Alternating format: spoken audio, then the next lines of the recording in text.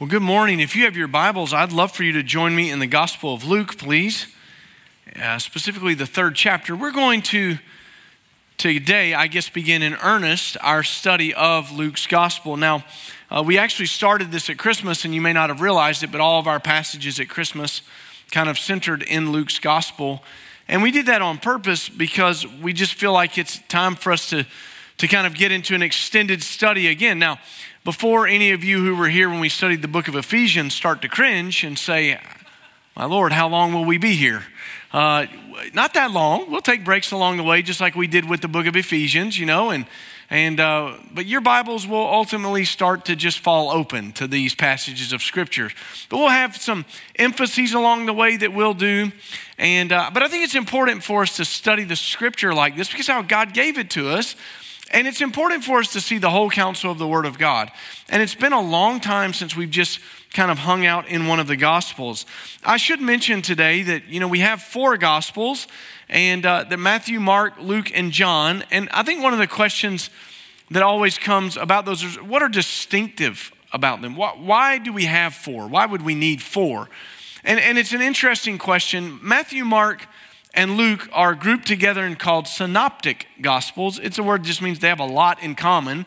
And there's a lot of overlap if you read them. But even in those three, there are some major differences that show up for us that are important. And they're not differences that are contradictory differences as much as they are shades of importance. And I want you to think about it like this. When Matthew writes his gospel, he's writing to a group who are primarily Jewish. So they have a distinct background and understanding. That's very different than Mark, who writes his gospel, and it's very intent on getting you to the end of the story fast. Mark says this word, if you go look at the Gospel of Mark, notice how many times he says immediately, immediately, immediately. He's running you towards the cross of Christ because he knows that's the focus of everything. Luke is giving you a broader understanding as a Gentile world, what was going on and what it means to be a Gentile and a follower of Christ. And John gives us kind of the innermost perspective of that inner three. You remember Jesus had disciples, but he also had three out of that group that he was always calling out. So it was Peter, James, and John. They're always with Jesus kind of being taken away to these kind of inner meetings. And so he's shading that. Now, here's what would happen. If we wrote a history about the events of our church over the next 5 years, and we picked four of you to write those events, and we told you, now don't talk to each other all about this. Spend some time writing it yourself. Every one of you would have something that you're like, that was really important right there. And you'd write maybe at length about it, and somebody might just note that it happened. Somebody might say, well, this was more important right here.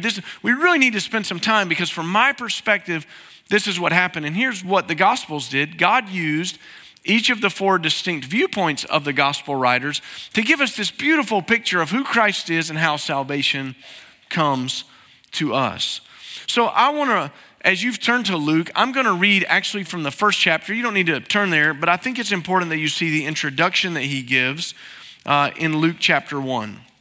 Many have undertaken to compile a narrative about the events that have been fulfilled among us, just as the original eyewitnesses and servants of the word handed them down to us. It also seemed good to me, since I have carefully investigated everything from the very first, to write to you in an orderly sequence, most honorable Theophilus, so that you may know the certainty of the things which you have been instructed. Now, if we understand what his purpose is, then it helps us to understand what's going on. I do need to make mention that when Luke wrote his gospel, he had a secondary portion attached to it that is now separated in your Bible. It's called the book of Acts. So it was one book, Luke Acts, and he picks up right at the ascension of Christ in Acts, right as he leaves off as his gospel ends. And he does that because he's wanting you to understand it with the certainty that he writes to his good friend Theophilus. And he said, I worked all weekend to not make sure I didn't say Theophilus, and I did it. You get up here and speak sometime. It's great. I love these big words, You know how I do with these things. Now I can't say it because it's all stuck in my head. And I'm worried because I've got some bigger words to get to in a minute. We listened to them last night in our home over and over again. It didn't help. Theophilus. There we go. So it's important. Luke was a physician. He's not a theologian. But as he's writing these things, what he's writing is with a unique perspective for detail about these things. And I think you'll really enjoy this study of the gospel. I want you to turn to Luke chapter 3, though, if you're not already there. And I just want to read the first 2 verses because really, as Luke begins, he's starting to give you the life and times of Jesus Christ, and he's going to set the stage for you in world history. In the 15th year of the reign of Tiberius Caesar, while Pontius Pilate was governor over Judea, Herod was tetrarch of Galilee, his brother Philip tetrarch of the region of Iturea and Trachonitis, and Lysanias tetrarch of Abilene, during the high priesthood of Annas and Caiaphas. God's word came to John, the son of Zechariah, in the wilderness, and he went into the vicinity of the Jordan, proclaiming the baptism of repentance for the forgiveness of sins. Luke wants us to understand the time period of Jesus Christ. And as he's writing to a Gentile world, it's no wonder that he starts with some Gentile references. And some of these you're probably familiar with, at least you've heard. You would know what a Caesar is. A Caesar is somebody in the Roman world, right, who's ruling.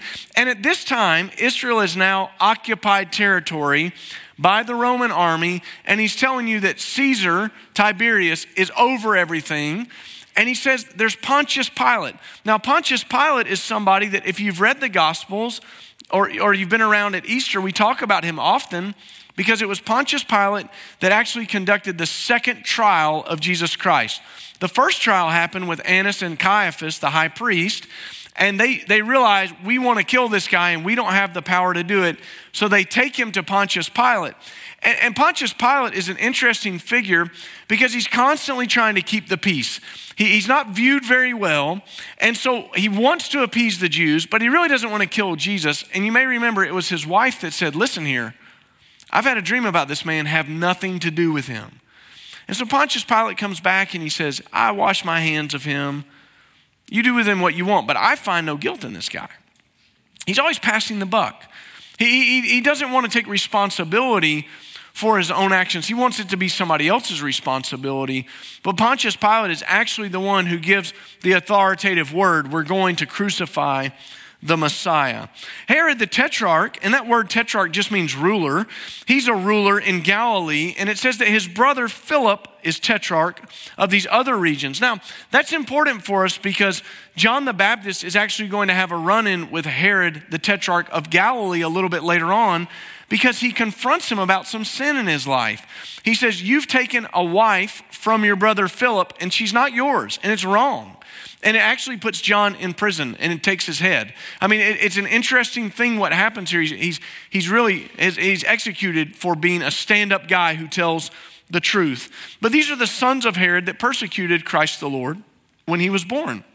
You remember that when Jesus was born, the Herod came and what did he do? He wanted to murder all of the children that were 2 years old and younger. And Joseph, warned in a dream, took Mary, his wife, and the child, and they fled. They were in refugee status immediately, right? That's what's going on in their lives. And so then he introduces us to Annas and Caiaphas.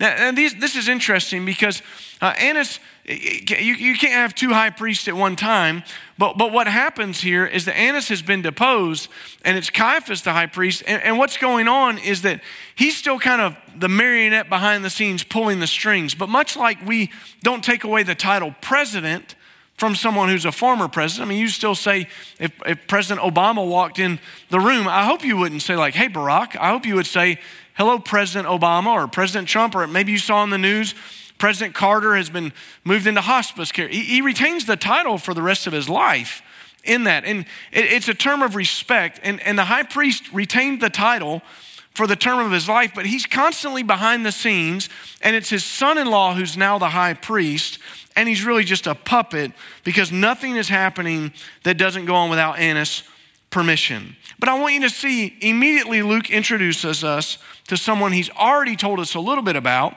when he introduces us to John the Baptist. Now, this is not John the disciple, but look in verse 3. He went into all the vicinity of the Jordan, proclaiming baptism and the repentance of sin. This is John's message, and what we see is that John is not the disciple John It's John, the son of Zechariah and Elizabeth. Now, if we could go back and I could just shorten the story for you a little bit. Do you remember that there was a guy named Zechariah? He's serving, right? He's ministering before the Lord. We studied this at Christmas. And the scripture says he had a visitation by the angel Gabriel, and you're going to have a son. And he's like, I don't believe it. Give me a sign. And he says, well, you won't speak another word until he's born. That's who's going on here. John the Baptist, right there. That's who Luke is introducing us to. And you remember that he's cousins with Jesus because Elizabeth, his mother, is Mary's cousin, right? So there's a relationship here. And there's this great story where the Spirit of the Lord came upon John the Baptist when he was still in his mother Elizabeth's womb. Mary comes in to visit with Elizabeth.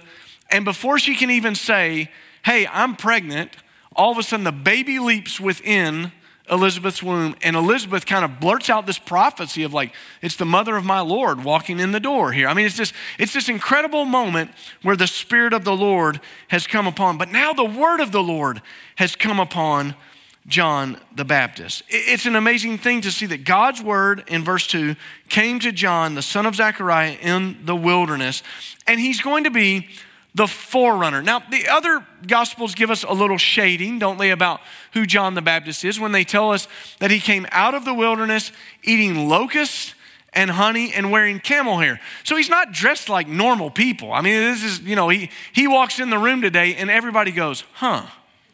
He gets your attention before he ever speaks a word. And when he hands you the honey pot and the locust and says, want a bite? I mean, it's kind of one of those things where you're like, something is different about who he is, but he's the forerunner. And John occupies this unique place in our scriptures. Now, I want you to think about this.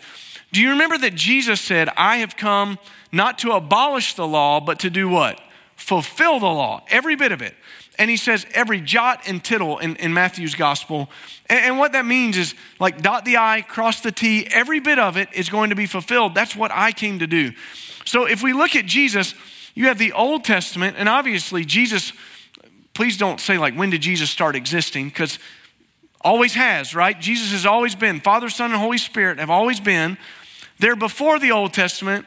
They're speaking the creation into existence. The Old Testament is being written, and then Jesus comes over here and fulfills the Old Testament, all of it.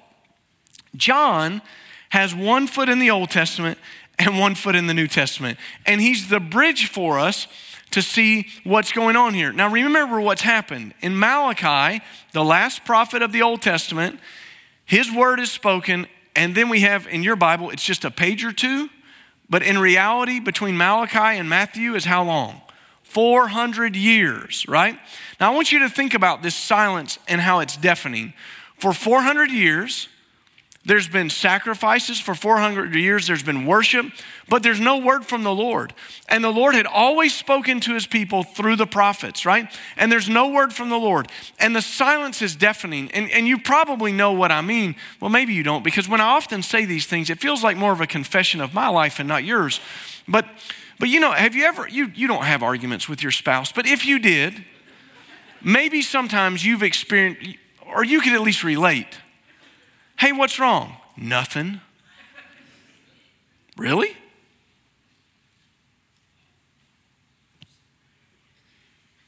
Silence. When it's silent, something's wrong. Can you imagine how that must have felt? We don't know what that's like because we have the living and active word of God in our lives. We have the Holy Spirit ministering to us. We have Jesus who has come. Our faith has been placed in him. The culmination of all of human history is in Christ. But they didn't have that. And so John is this forerunner. And in verse 3, read it again with me. He went into the vicinity of the Jordan, proclaiming a baptism of repentance for the forgiveness of sins. Now, the vicinity of the Jordan, he's not in the religious centers. The Jordan River is not, it doesn't run through Jerusalem. He's not hanging out up there. He's outside. He's in the country. He's been in the desert. And there's not much there. And it says he moves out of that desert and begins calling people to repentance. I don't want you to miss this today.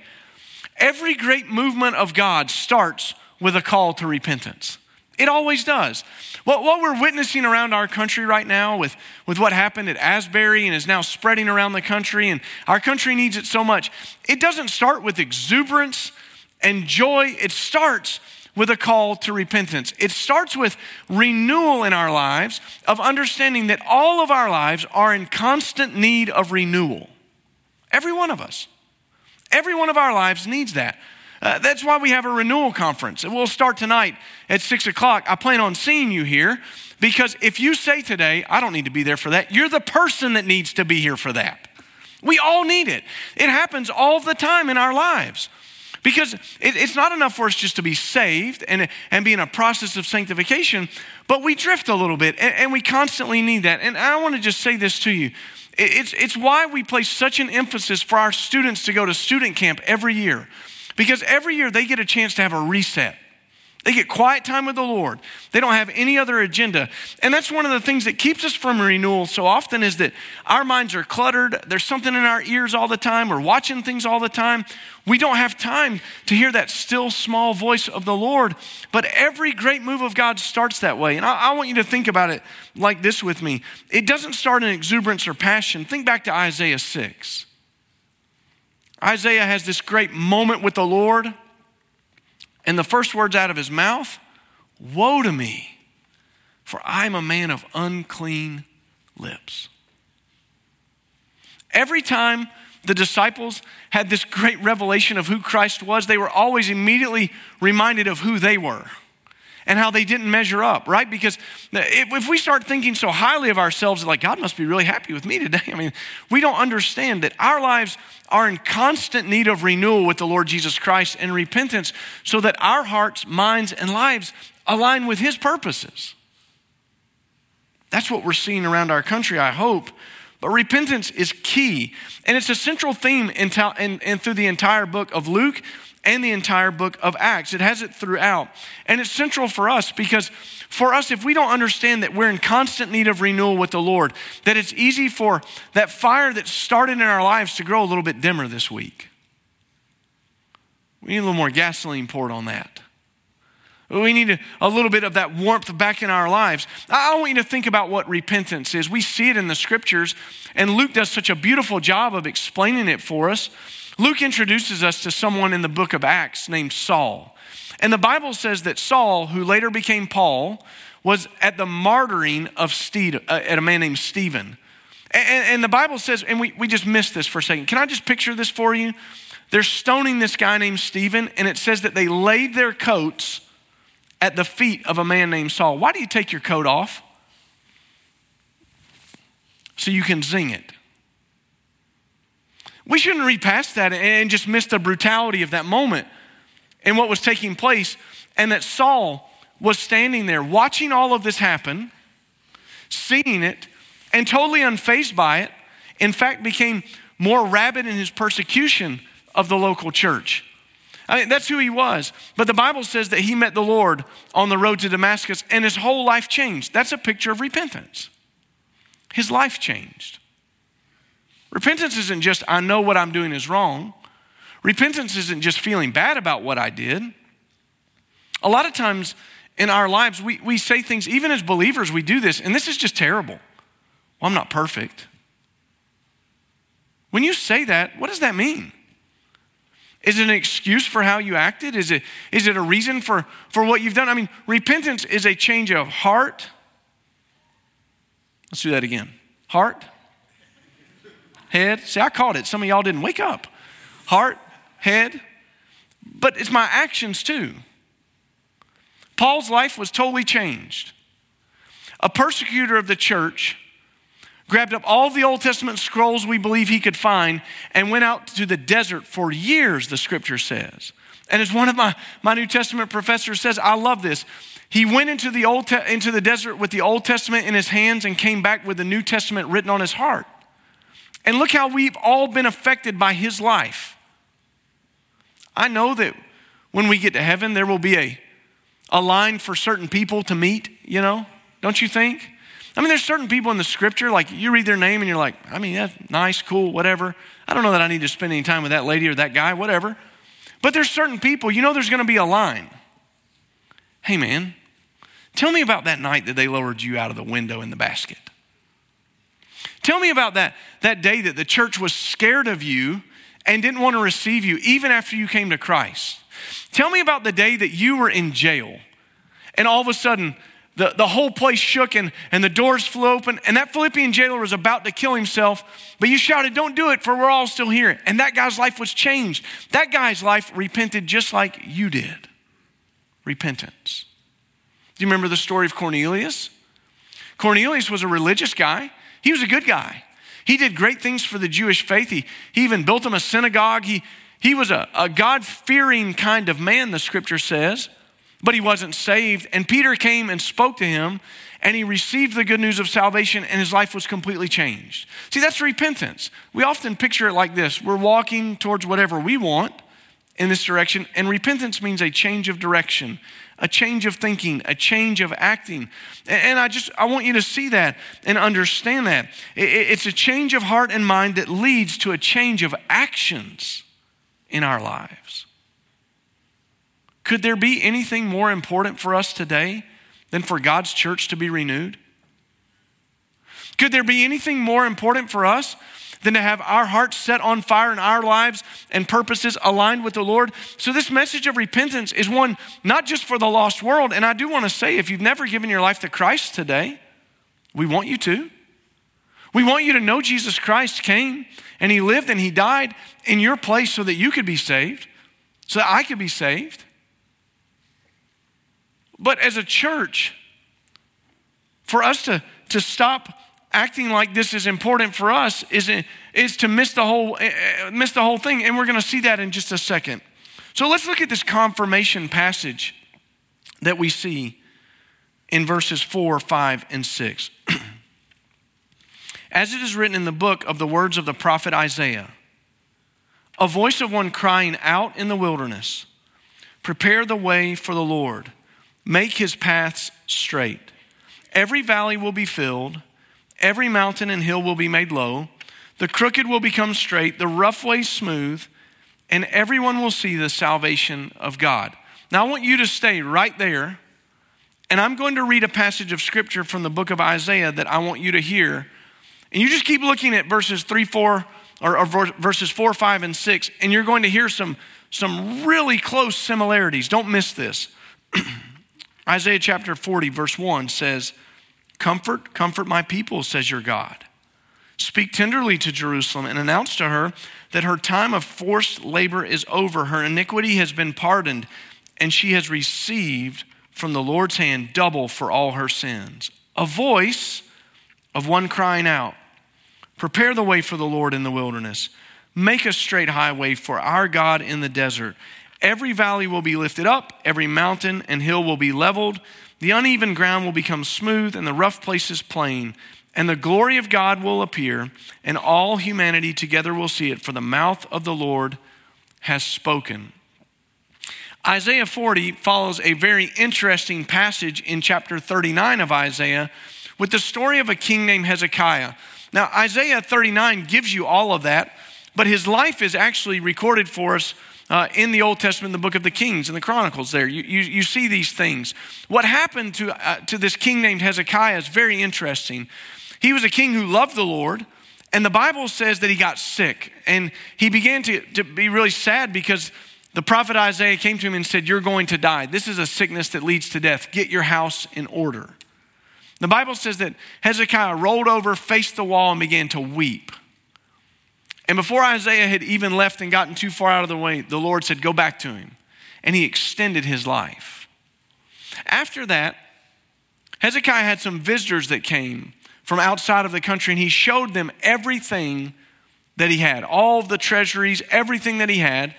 And it's almost as if the Lord is saying, like, you bragged on yourself here, like, and you let these people, these foreigners come in and see this stuff that was meant for you. And the Lord said some interesting things. He said, because of what you've done, you're going to have peace in your days, but some of your children are going to be taken off. They'll be made eunuchs. They'll serve foreign countries. Your people will be gone, and everything in here is going to be taken out. Hezekiah's response to that is not what we would expect. His response was like, well, too bad for them, good for me. at least I get to die happily in peace. Now, this is not part of our sermon, so this is just for free. This is bonus money right here. But if the Lord's speaking to you about something in your life and says, hey, the ramifications of this are going to be huge down the line in your family, you got to get this right. For you to say, what will it matter? I'll be gone. That's not the answer that we want. The answer that we want is to bring our lives into line with the Lord all the time. You see this process of renewal? May we never get to a point where we're just satisfied that as long as we're happy and we're living at peace, it doesn't matter what's happening to the generations that come behind us. No, we need to be living on fire for the Lord so that the generations get to see that. I love that song, and Kirk's had him here to sing for us before, Steve Green, and he sings this song, may every generation that comes behind us find us faithful. May the fire of our devotion light their way. Let me ask you a question. Could somebody find the way by the light of your devotion to the Lord? Is your life so on fire for the Lord that somebody else could find the way to the Lord? That's important. So what happens here, right after chapter 39 in verse 40, what I just read, and what Luke quotes almost verbatim, is that God is saying, there's some bad stuff that's coming, but I'm not done with you. And I've got some comfort for you coming. Now John shows up and he's saying, and Luke is pointing us to this, I am the voice. I'm the one. And as he begins to say this, there's a couple of things that he's doing. As John is saying, I'm the voice, and he's the one who comes before the Messiah, calling people to stop being pretenders. Remember who he's talking to here. He's talking to a religious group of people, and he's saying, you guys are pretenders. Now, you understand why we all need renewal. You can be here, and you can be a pretender. You can be faking it this morning. You can be here, and you can look the part. You can know what to say. You can know when to stand up. You can know when to sit down. But that doesn't mean anything if our heart is not aligned with the Lord. And so as he begins to say this to this group of people and encourage them to find the Lord, notice what he says. It's really important. He says a couple of things about how we need to get to the Messiah. One is he says, prepare the way for the Lord and make his path straight. Every valley will be filled, mountain and hill will be made low. The crooked will become straight, rough ways smooth. Now, if you're a traveler trying to get somewhere, isn't it better when you don't have to cross the mountains? Isn't it better when you don't have to go down into the valley and come back the other side? What he's saying is, I want you to know that when the Messiah comes, it's going to be made straight. But I think there's a second meaning perhaps for us here as well. Do you remember that Jesus spoke about some of these things in the Beatitudes? And we've studied this in Matthew chapter 5. But Jesus said some very interesting things in his first sermon to the world that was listening. Blessed are the poor in spirit, for the kingdom of heaven is theirs. Blessed are those who mourn, for they will be comforted. Blessed are the humble, for they will inherit the earth. Blessed are those who hunger and thirst for righteousness, for they will be filled. Blessed are the merciful, for they will be shown mercy. You begin to see what he's saying is that the proud will be brought low, the humble will be brought up. He's bringing all things into accordance to where they need to be. The crooked person, he's saying those crooked ways that you have need to be made straight. And I love this last one when he says, the rough places are going to be made smooth. When I was a kid, there were a couple of times a year that we would travel out to this place that if the water wasn't too high, you could be on a gravel road and cross the same, to call it a river is a little bit much, but a creek, maybe as far as, I don't know, here from me to the third or fourth row up there. But you could cross it in a car if the water wasn't so high. And we would go there. And one of the things that I loved about going there is that this little creek or river was filled with stone. It just had tons of river rock in it. And they were smooth. Well, why were they smooth? They had sat in that water for so long, right? And it had just rubbed over, and the sediment passing by had made it smooth. It's different than the rocks that are in my yard. You ever pick up a rock in your yard and it's all jagged and everything like that? But I used to love to go to this creek because we would take turns trying to skip rocks across and see if you could skip it and get it all the way across multiple skips and and those kind of things, and who could find the best rock and whatnot. And as I think about that, I just see this picture for our lives of what the Holy Spirit's doing in our lives. And our rough places are constantly being made smooth by the Holy Spirit.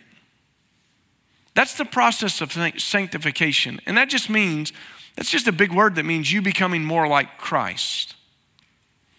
So I want to ask you this question, like where are you in that process? Has it been kind of stunted in your life and it's stopped? Are you the same today as really as you were when you met Christ? I hope that my life is different and reflects more of who Jesus is than it did 30 years ago when I came to saving faith in Christ. If it hasn't, something's dramatically wrong, isn't it? I'm pretending. I'm just a pretender. Oh, I had a lot of exuberance. I had an emotional experience. No, that's not the same as repentance. That's not the same as my life being brought into conformity here. And we're going to see in the next week how John looked at people and he began talking to them, and he would say to them, you do this, it's time for you to do this in keeping with repentance. You're acting this way, it's time to act this way. And we understand as believers that our lives are to be lived that way. And so I hope that what starts to take place over the next few weeks for all of us is one of maybe 3 or 4 things. One is that I hope if you're not a believer in the Lord Jesus Christ, today that you'll recognize that he's real. The reason that Luke, introducing us to John, gives us all these historical parameters for us, you can go back and look at that. Go back and look at what people say about Jesus. Don't just take it from the scripture. He's a real person. He did real things. He was miraculous in salvation for us. I want you to know that. But also, if I may dare to be so bold today, not to call myself John the Baptist, I hope you hear the same message that John was preaching though. Repentance. Because the scripture is so clear to us that for us to have a relationship with God the Father, it comes through Christ the Son. And the only way for that to happen is for you to repent. When you recognize that you're a sinner. And just 2 things. The scripture tells us that there are sins of commission and sins of omission. There's sins in your life that you knew this was wrong and you did it anyway. You didn't care. I've done it, you've done it, we've all done it. But there's sins of omission where as you grow in Christ or you begin reading the Bible, you go, ooh, I didn't know that was wrong. Right, you omitted what you were supposed to do in keeping the law. And Jesus came and died so that we could have our sins in total, totally forgiven. And the scripture says that everybody who calls on the name of Jesus will be saved. We place our faith in Jesus as the Messiah, the Savior of the world, and trust that his death on the cross has satisfied the wrath of God. And the Bible says that's salvation for us. And so if you're not saved today, why not let today be the day of salvation? Why not give your life to Christ? We want you to know Christ. We want you to walk with Christ. We want you to repent of your sins and experience the forgiveness that comes in knowing Jesus. But I also feel like for us as believers, when was the last time your life was really renewed? You know when you're talking about that silence and how deafening it is?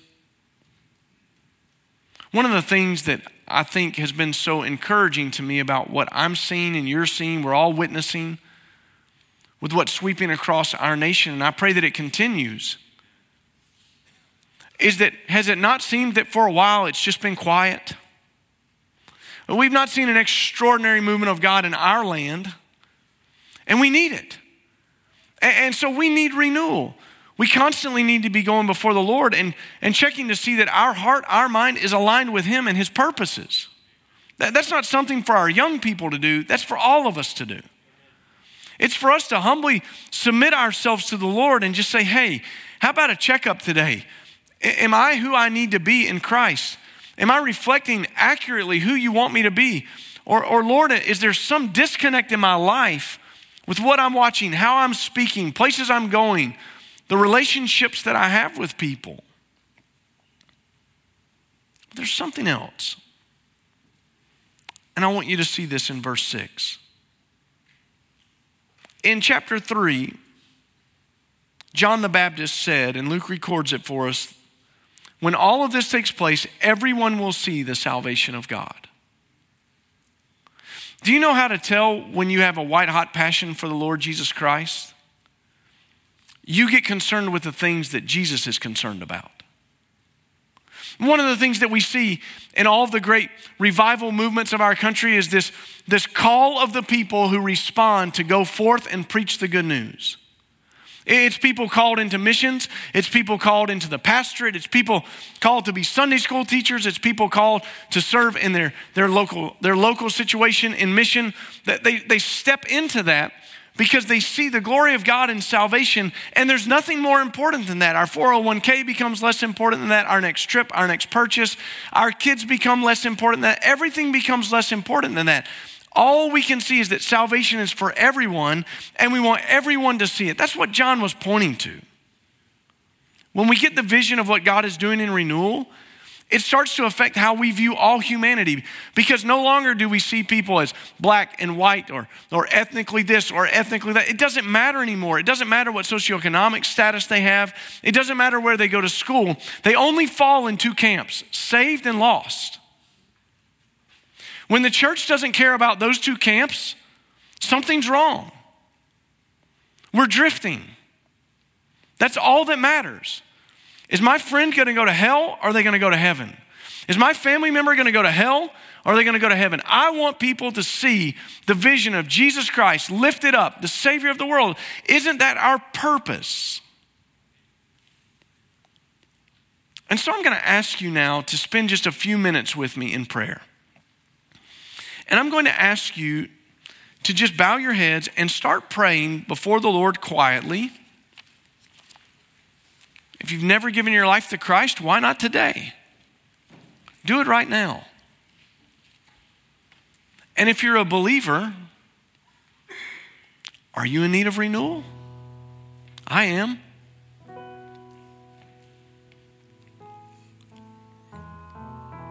God our Father, how we come grateful into your presence and pray. And as we approach the throne room of grace, we do so covered by the blood of Christ. God, I believe that you're stirring in our country. I believe you're stirring in our hearts. And Father, we need renewal.